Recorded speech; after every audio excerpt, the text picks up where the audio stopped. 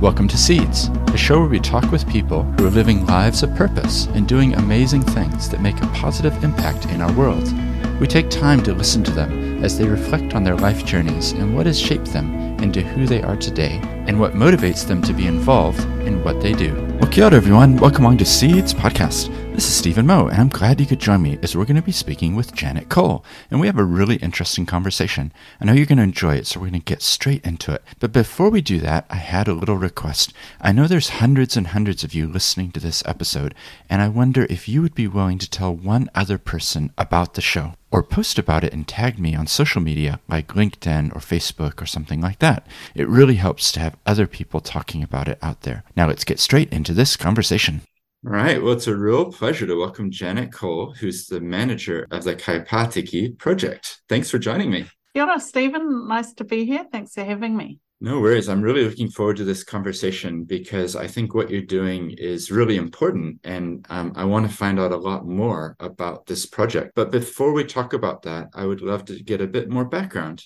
So in your case, could you tell us a little bit about where you were living when you were, say, 5 years old? Well, interestingly enough, if I did my PPH, I actually was born and bred in the same place that I'm now working, which is in Birkdale Beach Haven, Oroamo, of the North Shore of Tamaki Makaurau, Auckland.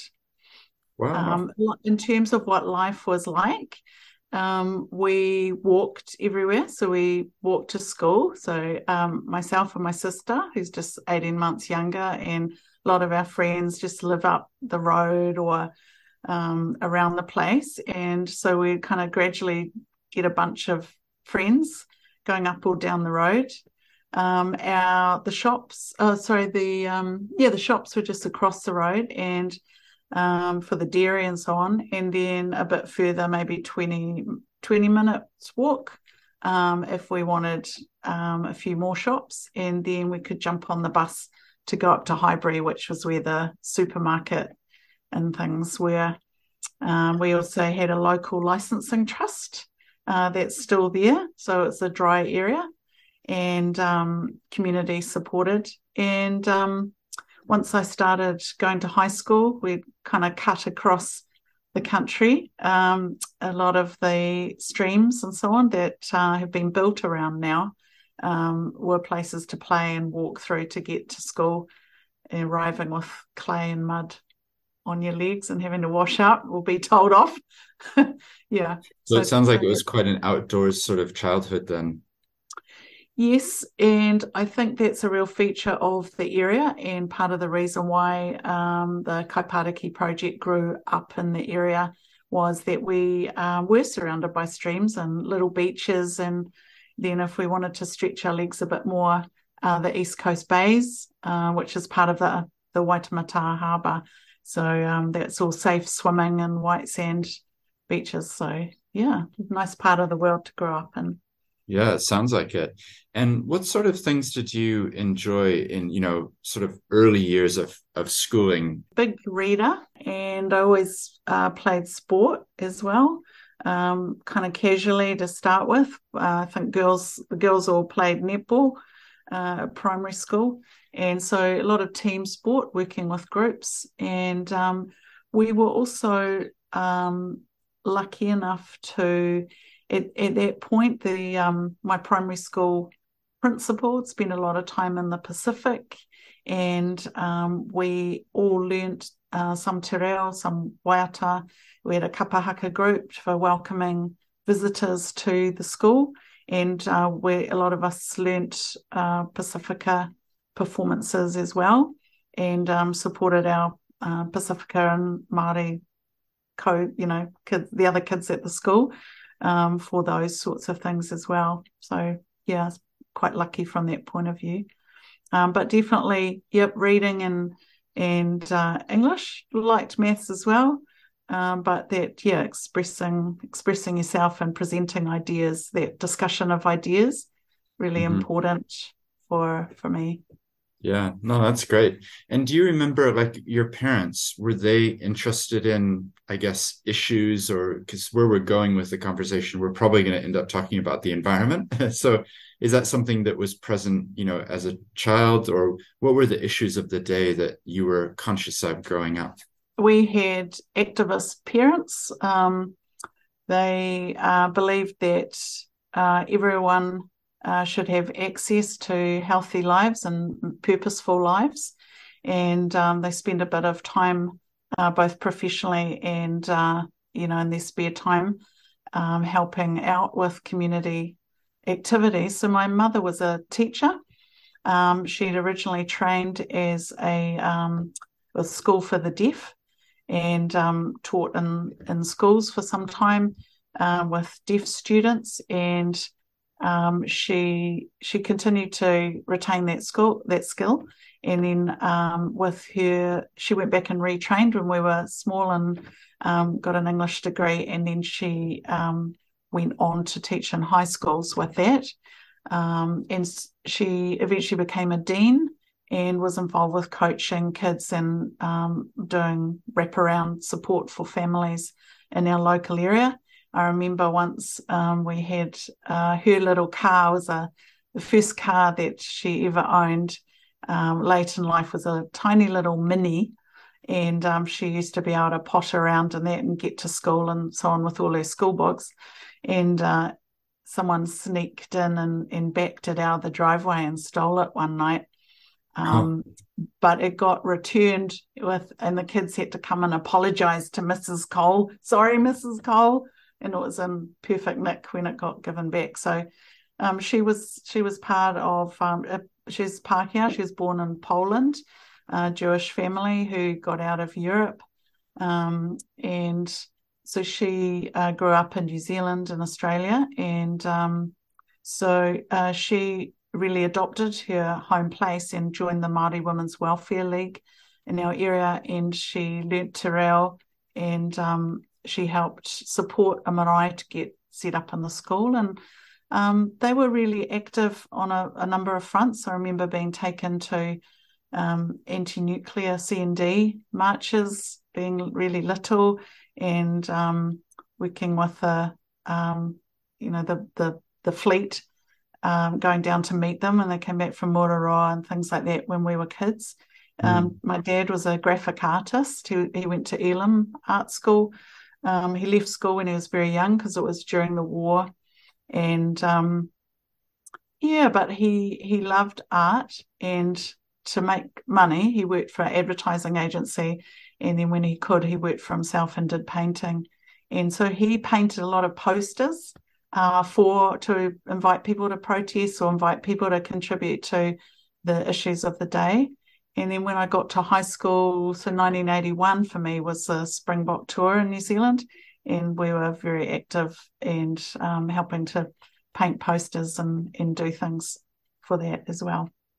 it's really interesting to me hearing about people's life journeys and then asking that question about your parents, because I think oftentimes there's a legacy that comes through from our parents that we don't always recognize. But it sounds like in your case, we, potentially can draw some direct lines of what your parents were involved in and the idea that you're here to contribute, to actively participate in society, potentially to protest.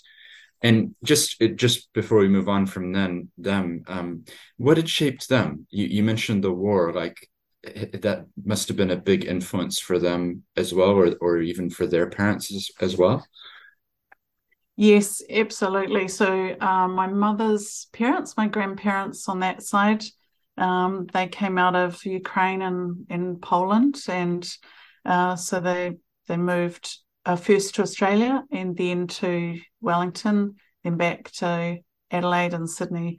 My grandfather died in Sydney in a hospital there, and then my grandmother remarried and came back to Wellington and then to Auckland. And so my mother had quite an unsettled childhood, and but she also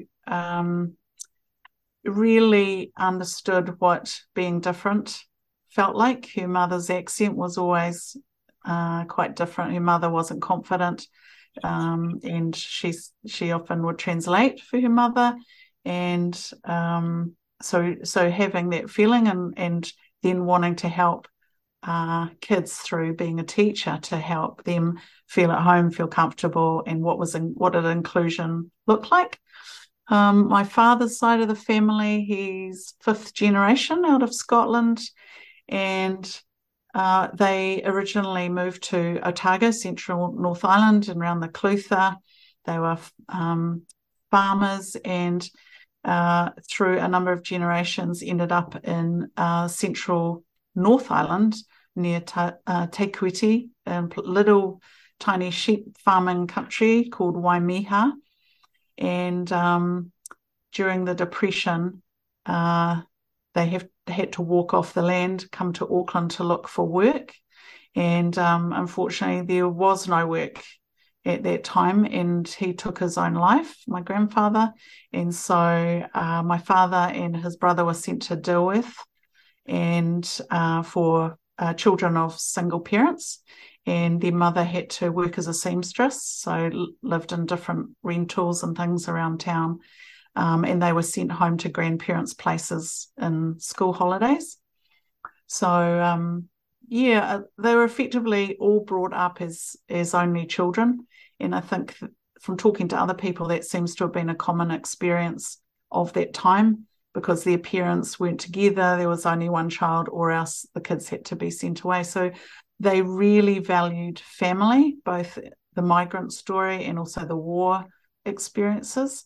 And it was really important to them to give us a settled childhood as well. So we were in the same house from the time we were born until I went to high school. So it's at 13, 14 years, significant time. And we only moved up the road really at that point. So they stayed on the North Shore for the whole time.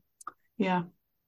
That's amazing. It's really interesting though to hear the story. I mean, on reflection, looking back at your parents' life and then you're being born into that particular family, like I can totally understand your mother's perspective, your father's perspective, in particular, your father's perspective, that he would want to provide a place for his children that would have been quite, warm and nurturing, I can imagine, because of the contrast with his own childhood.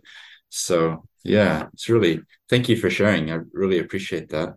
And then just in your own circumstance, like you mentioned Springboks in 1981 and that type of era, just take us up through that time, like getting towards the end of high school and what was forming you? What were you starting to think about? What, career options were there and what did you want to do next? Well, I think part of my experience of understanding that the protests around the Springbok tour had grown out of a partnership and relationship that people in New Zealand had formed with people in South Africa to try and bring about change, and all of the different things that had been tried, and that they were asking us to take a stand. So that demonstration of how that conversation can happen, it can be from the ground up.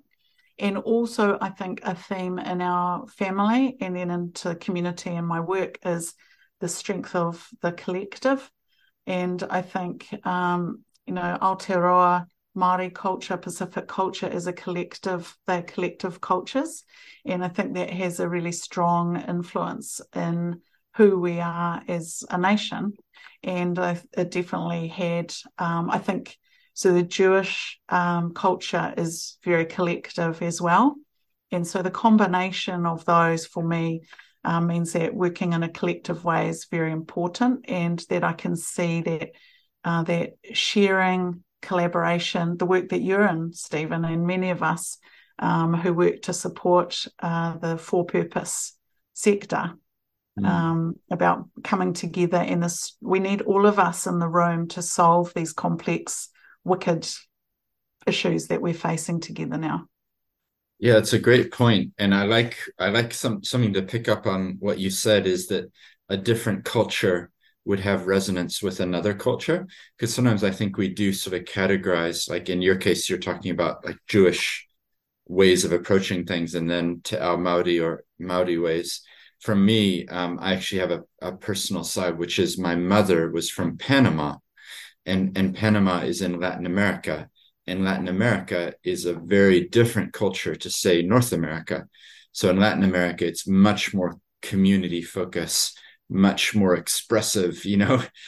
People have strong opinions, but there's just a very different culture to other Western cultures. So for me, I think just as an example, when I look at Maori culture and the community focus and people focus, and then I look at my mother and her legacy of like Latin American culture, there's a lot of resonance between those two as well. So yeah. Yeah, really interesting. And I think I truly believe we have more in common than we have, rather than focusing on the differences. There's always those commonalities you can find with people. I was just thinking that actually your question was what was in my head and where was I going to at the end of high school. So that was the long story to go around and come back to. I was interested in languages. So as I said, we were lucky. We had a lot of Māori in the community, and a number of them had become teachers in the school and were offering a strong Te Ao Māori, Te Reo and Tikanga support in the school. Right. And I was lucky enough that they were teachers while I was there. So in our intermediate school, we had Toi Maihi, who is still a great artist in New Zealand, and her and her husband Berry Maihi, they taught we had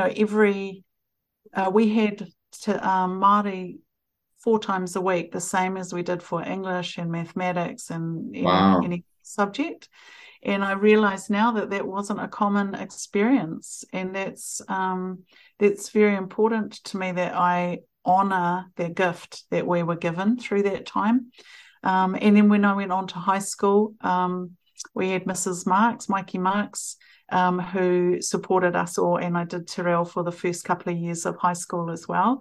I regret not carrying it on, but then also I was trying to reconnect with my Jewish cultural side, and Yiddish was the language of my family, and that wasn't really, I didn't have access to that at that time. Mum only knew a little bit of that, a little bit of Polish, and the closest I could get was to learn German. So I changed to learning German at school, which I really enjoyed, and gave me insights to European languages as well. And I truly believe that language gives you an insight to culture and is foundational for that. So I'm really pleased that I did do that. So then I was enjoying languages, I was interested in culture, I was interested in how some of our words in all of our cultures just can't be translated directly to other languages because they represent a cultural worldview. And so having separate, parallel, and interrelated worldviews really interested me.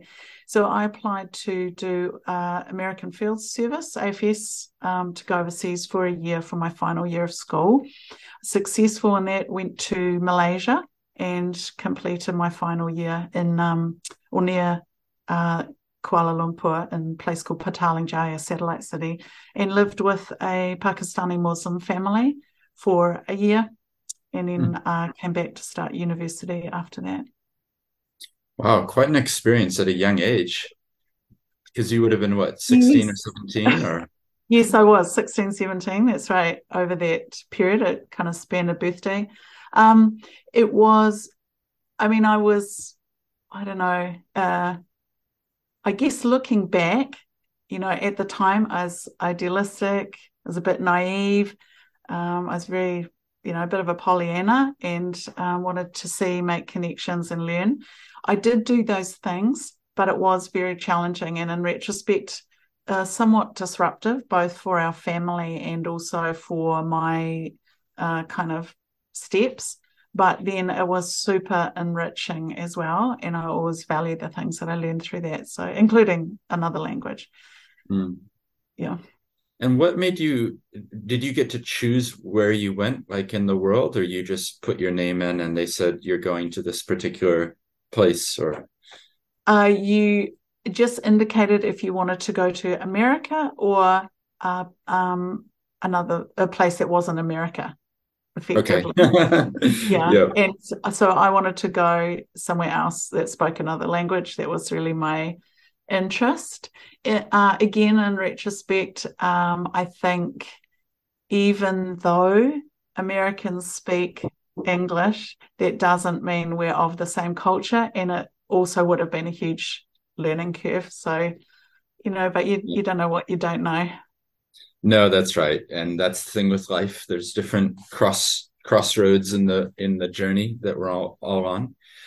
Just before we move on, I'm really interested in one concept that you're talking about, which is that words that we use or the language that we use, that different cultures would have almost different meanings behind the words, and that some cultures would have concepts or ways of doing things that are expressed in a particular way in the language, that when you come to translate it, there's actually a poverty of translation, because you're taking a simple word like whānau, for example, and I'm literally making this up as we're going, so bear with me.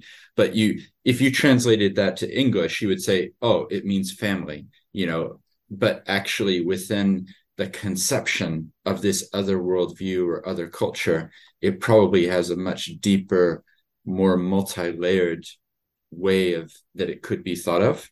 Any thoughts on that? Absolutely. And I think there are layers of learning for all of us in our own cultures and places as well. And so if you use the metaphor of going into saying, we're talking about environmental, if we use nature as an example, and if a seed falls from a mature tree, it falls or it's eaten by a bird or whatever, and then it finds a place, and it might be quiet for a while, then it emerges, you get the leaves, and then you get a early plant, and then you get a mature tree, and then it might be called a stripling or something like that. We have our different words for those different stages, and then it becomes a mature tree, and then it might fall and nurture the next lot that are coming through. We have a lot of metaphors in English using that to refer to other things. So we might talk about a tree, a mighty tree has fallen. And we all know that we're not actually talking about an actual tree.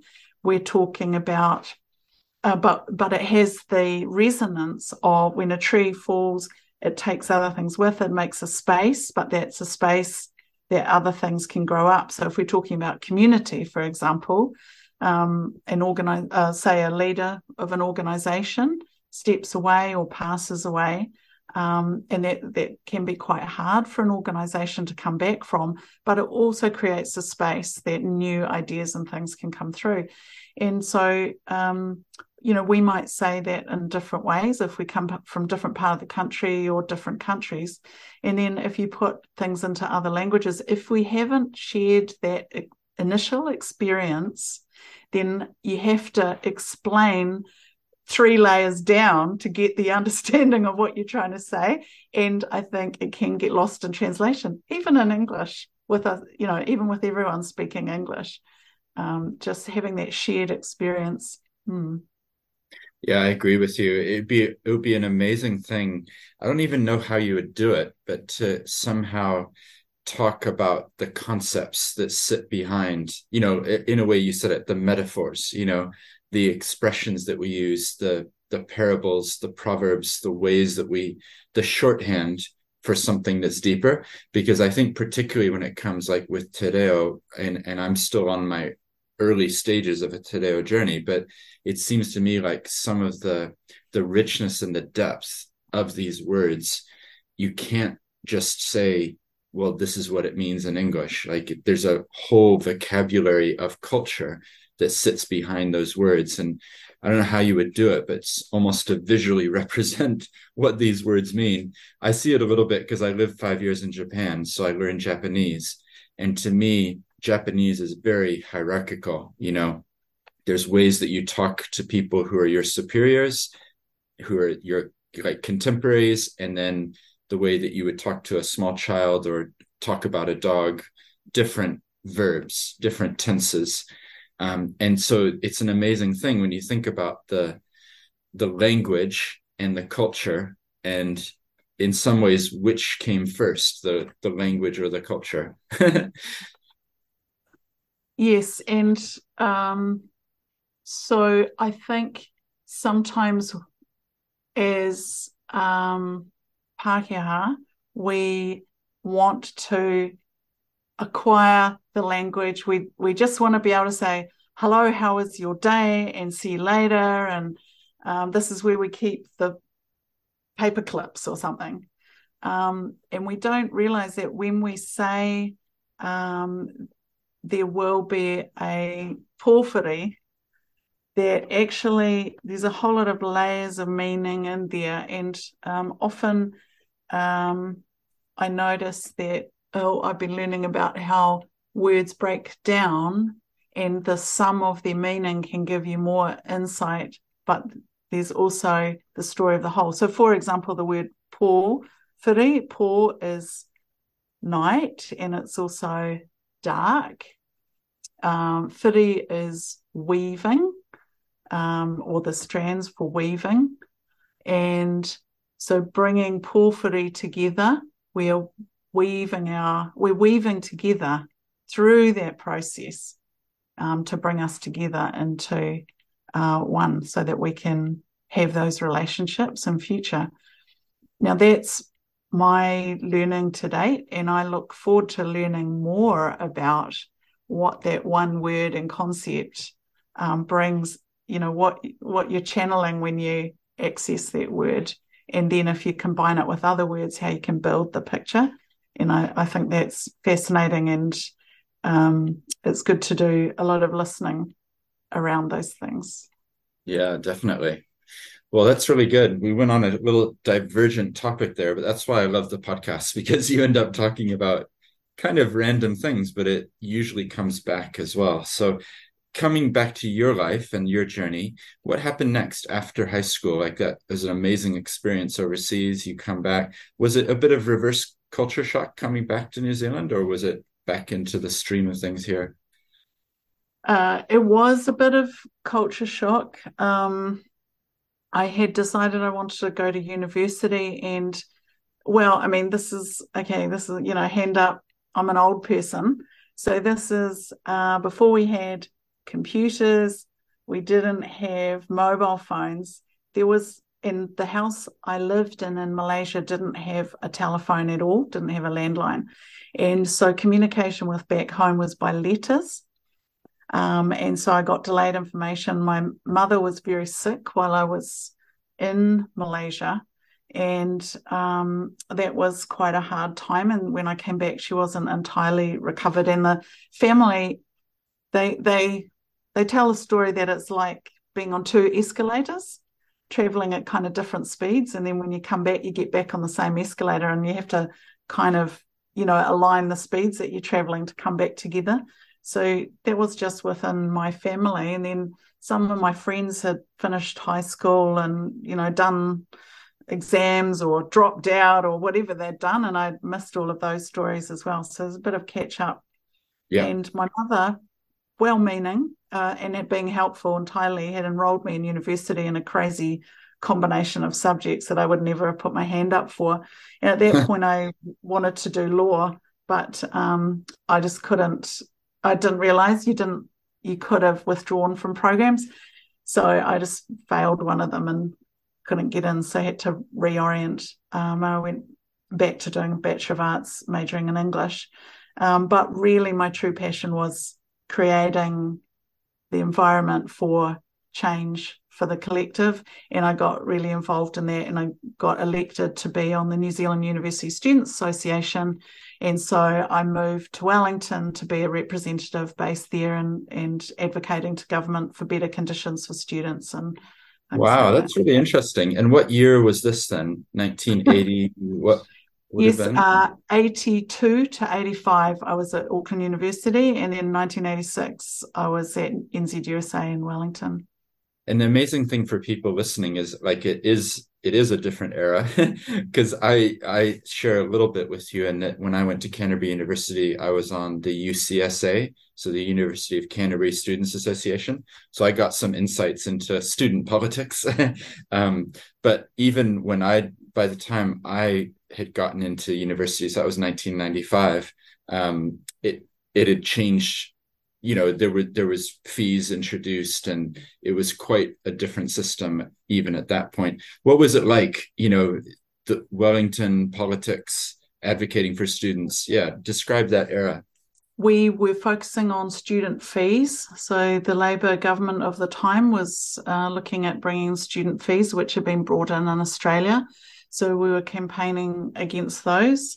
And as part of that campaign and others, we looked to link up with other organisations. So we were talking with the Council of Trade Unions, we're talking with women's groups, we're talking with Māori and Māori sovereignty groups, and also the organisations that were Māori organisations that were taking the claims for Māori rights to the airwaves at that time as a way to reflect Te Tiriti. I think that was around the time or soon after that Geoffrey Palmer was starting to look at setting up state-owned enterprises. So it was a pretty energetic time. I remember interviewing Helen Clark, who was the spokesperson, maybe, or the Minister for Foreign Affairs at that time, about what was happening in the Philippines. We had a link with the Philippines students, which was quite what was quite a repressive country at that time. So there were quite a lot of fronts. But again, we didn't have computers, we didn't have mobile phones. So we used to travel around the country and speak on campus and meet with people who were interested in connecting on these things. We used to have quite large conferences where where they'd all come together, and we'd plot out what we'd be doing for the next year and then break it down to what's happening in the next term, the next semester. So fun times. And I think some of the foundations for what we focus on today were starting to be framed at that time. It's amazing to think about how quickly our world changes, isn't it? Because the way you're describing, I remember this as well. I didn't have an email address until I started at university. I didn't have a mobile phone, and these days I think people would be like, oh, let's post about this event that's happening in 2 hours on Instagram and we'll gather people together, or, like it's a very just quick moving. But I do wonder sometimes if some of the depth goes away with that quick nature of society. Like it just moves so quickly, and the people that you were going out and meeting with, they had to make an effort to be there. I don't know, I might be too cynical though. Yeah, I don't know. I don't think it's ever either or. It's like you draw on the experience of the previous and you look to the future. So I remember some of the fun times going out in the middle of the night doing poster runs with flour and water paste in the back of a car. I'm trying not to get caught by the police and things like that. There's still posters up about things happening, but we also then replicate those posters online effectively. So you have pop-up protests or, TikTok demos or whatever it is, and you're connecting with people, but those principles are still the same, trying to connect, do outreach, get on the same page from different perspectives and work out what needs to change first, and then what are the next steps after that. Yeah, no, that's great. So I know this is going to be like fast forwarding through a life, But you're doing really interesting things today, and I want to make sure that we cover those off. So you're starting there with the students and things. You're very active in politics, really. What happened next, and how did you end up where you are today, kind of full circle in terms of geography, and yet still active in with communities? Yes, so just briefly, so then I did a year there, and then I went to work. I wanted to be a journalist, so another way of telling the story, uncovering the information, sharing the information. And newspapers at that point were foundational to those conversations.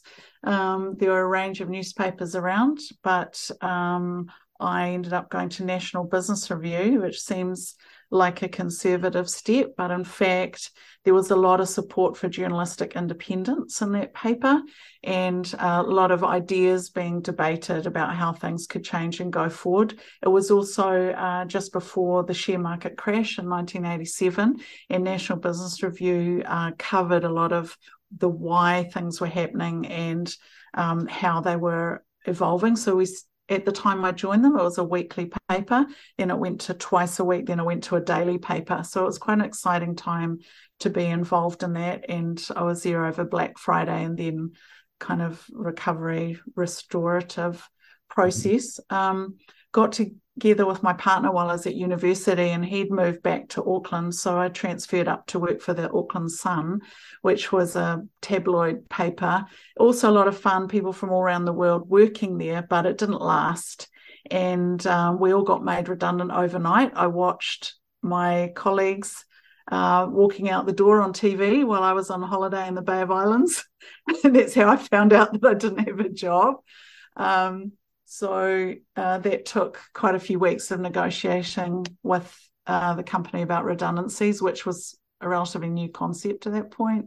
And so I got connected up through colleagues to Australia, where Rupert Murdoch had one building that had 7 newspapers in it in Melbourne. And so there was quite a lot of work over there. So we all got flown over and put up in hotels for a couple of weeks, trained up to work on shock horror computers. And that's the beginning of my digital journey. So I worked there for 3 years on the Melbourne Sun and then the Sunday Sun. So that was in the Herald Sun building. That was really interesting. I was part of the union there and learned a lot about the Greek-Italian culture, which is foundational to Melbourne, a lot about good urban design, and got involved in the Jewish community more there. We went travelling, took our bicycles, went and cycled in Australia and Indonesia, and then came back to New Zealand. We thought if we were going to have kids, we really wanted to be the place we're from and the place that we could stand.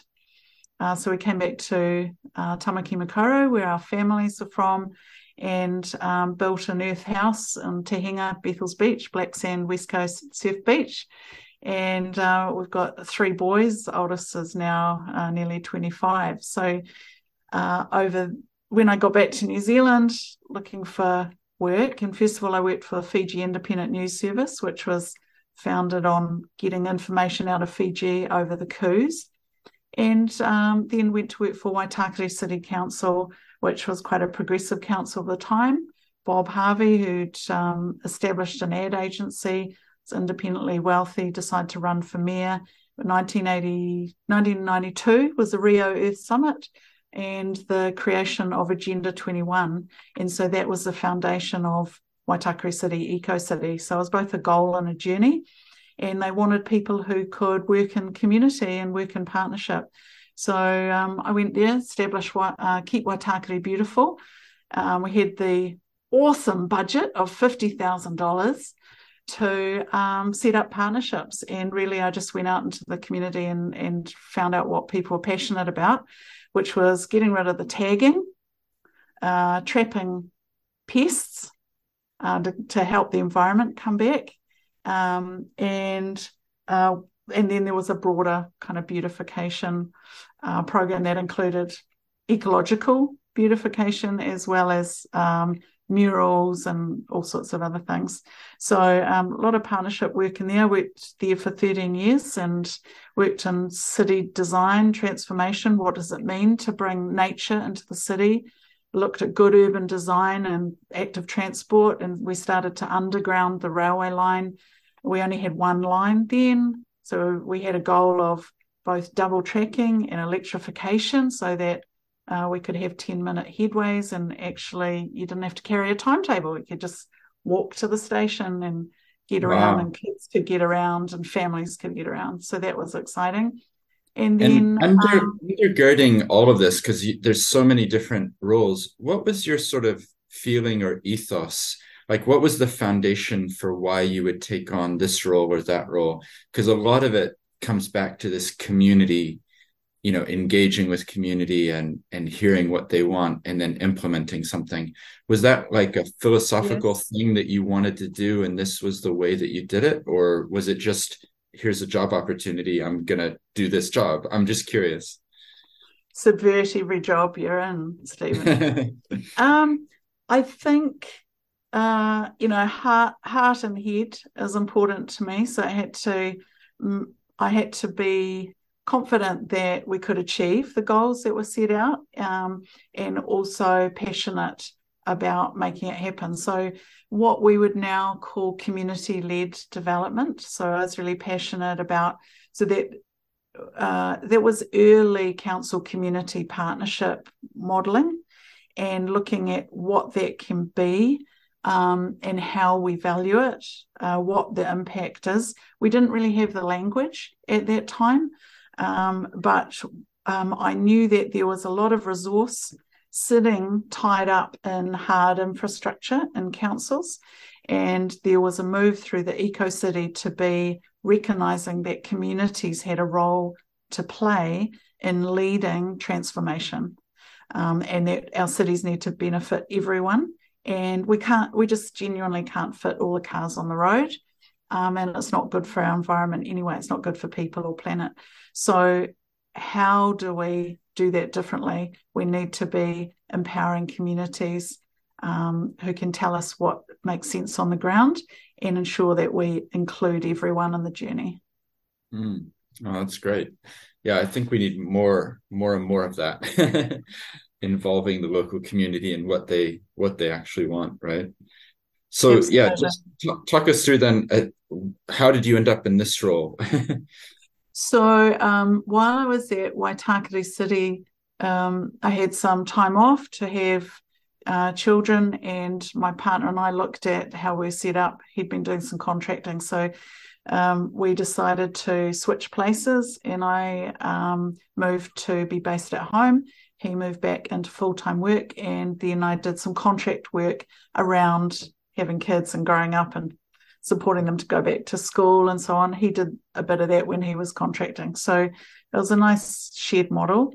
What I did with a lot of that contracting time was support or provide services to councils, advising them and designing consultation plans and engagement plans with stakeholders and community.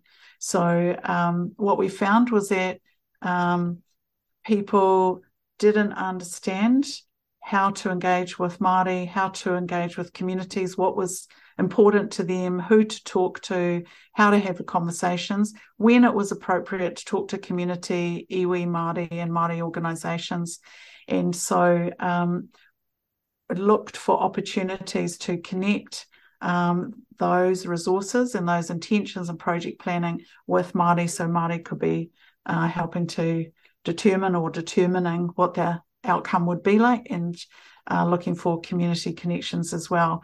So that was really interesting work. And then towards the end of that time, I was doing some governance work. So I was on the board of Helensville Enterprise Trust, which set up the Helensville Community Recycling Centre, and the board of Eco Matters Environment Trust, which is the West Auckland Eco Hub. And someone told me that the manager from Kaipāriki Project had left and that job was on offering. My youngest had just gone to high school. Everyone was out of the house from 7:30 to 4:30. And I thought, well, maybe I could go back to full-time work again. And it was really, when I looked into it, it was a really, the job was just made for me. It was just a really good fit. Got on with the board really well. And yeah, it's been a great journey. So this is my 7th year. Yeah, I was going to ask, so how long is it then? Yeah, so 7 years. Mm. Cool. And I'm then curious, like, what are some of the things that you're involved in, and in particular, any projects which you're focusing on that you'd like to share? I know we're doing this by Zoom, so I can kind of see a background behind you that's talking about the Climate Action Plan, and it sounds like there's a few different initiatives that involve nature. Can you describe some of those things for us? And then I'd also love to hear about the national groups that you're involved in as well. Sure. So, Kaipatiki project, we've refreshed, as you do, revisited our strategy. Same sort of focus. The way we describe it now is we're an innovative eco hub, growing a sustainable future for people and nature. And we have some key values that really lead us about manaakitanga, encouraging and uplifting all those we welcome and work with. Whanaungatanga, so nurturing relationships and reciprocal connections that build belonging to community and place. And kaitiakitanga, developing shared caring for and responsibility to our local places. And that really summarises what we do. We have 4 focus areas, so regenerative environments and sustainable living. And we, through those, we champion Indigenous biodiversity and citizen science, and we champion food resilience and soil integrity and parakore zero waste. And then through both, we enable others to live sustainably through growing networks, exchanging knowledge and providing stewardship and experiential learning and behaviour change. And that's really the focus of our programs. So, for example, we've created Network North, so across Auckland's North Shore, northern area, bringing all environmental groups together to just start to share, to get to know each other, share what are the gaps, what we need help with, what we can do some, peer mentoring, peer learning, and what we need help with to reach out and bring back for the whole group, because we think the worst thing that could happen is that everyone's doing duplicating, and where we could be helping each other, and the whole competitive funding models that we all work within, and also supporting each other to develop enterprise and self-generated income so that we're diversifying and becoming resilient organisations. So resilient communities, resilient organisations, resilient environment. So we work on things like stream restoration. We champion taonga species such as Peka Peka Tauroa, the long-tailed bat, is a threatened species. And so we're working with volunteers who want to get out in the night and put out the bat monitors and hear their squeaks and find out where they are, and then help to protect and enhance the ecological niche that they're in. And we work with other like the tuna, the eel in the water, and lizards and other things. So children and families and people get excited by that. We work with, again, in a collaborative way. So you may have heard of a concept called daylighting, which is a lot of our streams in the past were pushed underground. The idea was that we'd control where the water went, a little bit laughable in recent times, and pipe the streams. And so that was done a lot, particularly in the 50s to the 70s. And what we found is that it's really detrimental to the environmental health, and it's actually created more problems, and it's reduced the biodiversity in the stream. So we work with children at schools and families, people who live nearby, local businesses, and we're working on an amazing project actually in Northcote around the Awataha stream, where we're collaborating with Kainga Ora. They've got a huge redevelopment housing project there, Eki Panuku, which is Council's land development arm, and they're looking to redevelop the town centre, the parks and so on, to respond to flooding issues and degenerating building quality. And also working with the local community and the council and transport and so on, to engage everyone in what we can do to create, to regenerate the town centre in its full expression. And so there's been a lot of engagement with the local mana whenua, created a Māori indicator framework that talks about bringing the health of the whole environment, the town, the built environment, as well as the natural environment and people, from being degraded, having no health or life, through to Māori tu, Māori ora, life, full of life and life-giving, and what are the different indicators along that journey. So, for example, one of the work streams is focused on Parakore zero waste, and we're all working together. So we're working with Kāinga Ora on community gardens so that people can bring their food scraps to a compost hub in the school, and the kids run it. The kids planting kumara with their families, and they're creating the gardens, and they've got the food scraps and the compost, creating soil, and then they grow the food together and close that whole loop locally and organically. We're working with Eki Panuku, they're contracting developers to do builds, so they're requiring that they have waste systems in place in the design. And we've also set up a zero waste hub to engage with the businesses, and we're doing a trial there so that all the businesses can bring all their food waste together, take it out of the rubbish, out of the landfill. So it's win-win-win. So that's exciting. That's great. So just one or two things then. That's awesome. There's so many different initiatives that you're involved in. Are there some of course, of these? It's not me, Stephen, it's the whole team. So it's a fantastic team that I get to work with and our partners. Yeah, that's wonderful. Yeah, no, I agree. It's never one person. There's always a huge network and people involved.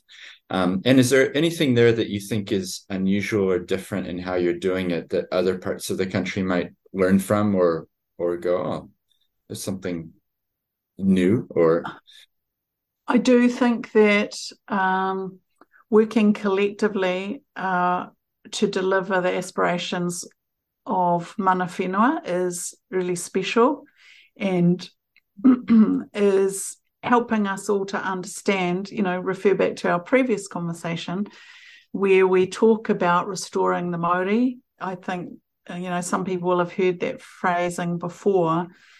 We've really been required to develop a much more detailed understanding of what that means, and we're still looking to understand that. So that's been really great, and to understand what does life-giving mean. We have the term regenerative in English.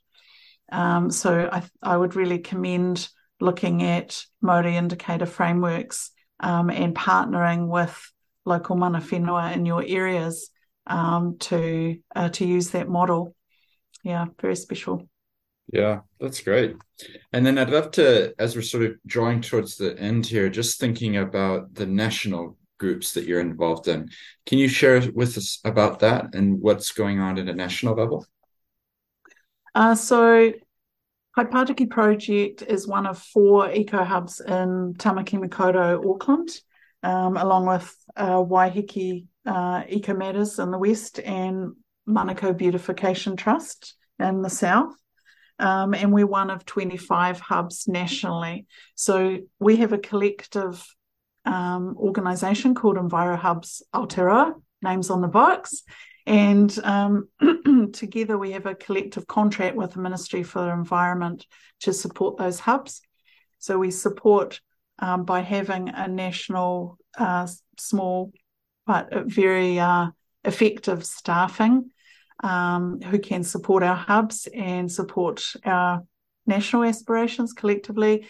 We also support each hub through a grants process to support operations and projects. So that helps them know that there'll be some funding there for them as part of that network. So we have a definition of what a hub is, and it needs to be the centre of a network. So we're not just supporting, one organisation. It's very important to us that we're expanding, empowering, and connecting and collaborating, and that's the core of what we do. That's great. And what we'll do is in the show notes, we'll put links to everything that we've talked about so that if people want to, they can click and then they can find out more. Because as we talked about earlier, there's online, you can get a lot of information. And it's great to hear about things going on, not just within Tamaki Makaurau and Auckland, but also across the country, because hopefully these are the types of things that can end up in all parts of the country, that every city or every region would have initiatives which start looking at these sorts of issues and practically talking with the community as well. That's right. And I would encourage people to get in touch with their closest eco hub, because we're always looking for new partners, and we're always interested in who else and what else is in the community that we can support. So it's definitely reciprocal. There's some great things happening. One of our newest members is called Wai Wanaka, and they've grown up around restoring water catchments. And we have hubs that have grown up around all sorts of different initiatives and have different specialties. So that means that we have a lot of peer mentoring across our hubs as well. That's great. Well, we'll put some links in the show notes, and I think it just leaves me to say thank you for your time. I really appreciate it, and it's been interesting to get to know about your life as well. We kind of spent a lot of time talking about your parents and, their backgrounds and what led them to maybe shape your childhood. But I always love to see themes that run through a life, and talking with you, I can definitely hear that early on. Your parents were involved in protests, and they were involved in community action, and they were involved in education. And then your experiences through high school, living overseas, coming back, getting involved in the students' movement, and then journalism and that career path.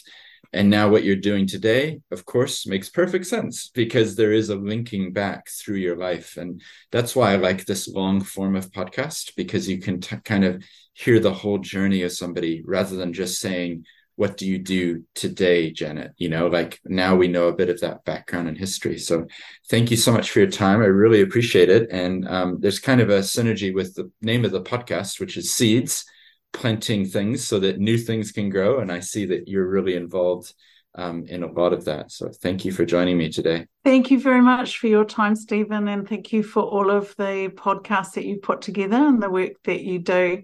We really appreciate it out here on the ground. I'm glad. And you're actually somebody who's listened to some of the previous episodes, I know. So I always like to have people who endorse it. You're my unofficial ambassador out there, along with all the other listeners, telling people about the show, because I can only tell so many people, and they don't really believe me if I say it's worth listening to. So thank you. Thank you. Well, I do hope you enjoyed that conversation with Janet. For me, there was a bunch of highlights, and I loved hearing her story, and in particular, how her parents had influenced her, and then what she does today. There was a real consistency in the theme of her life. If you enjoyed this conversation, then why not tell one other person about the show? Until next time.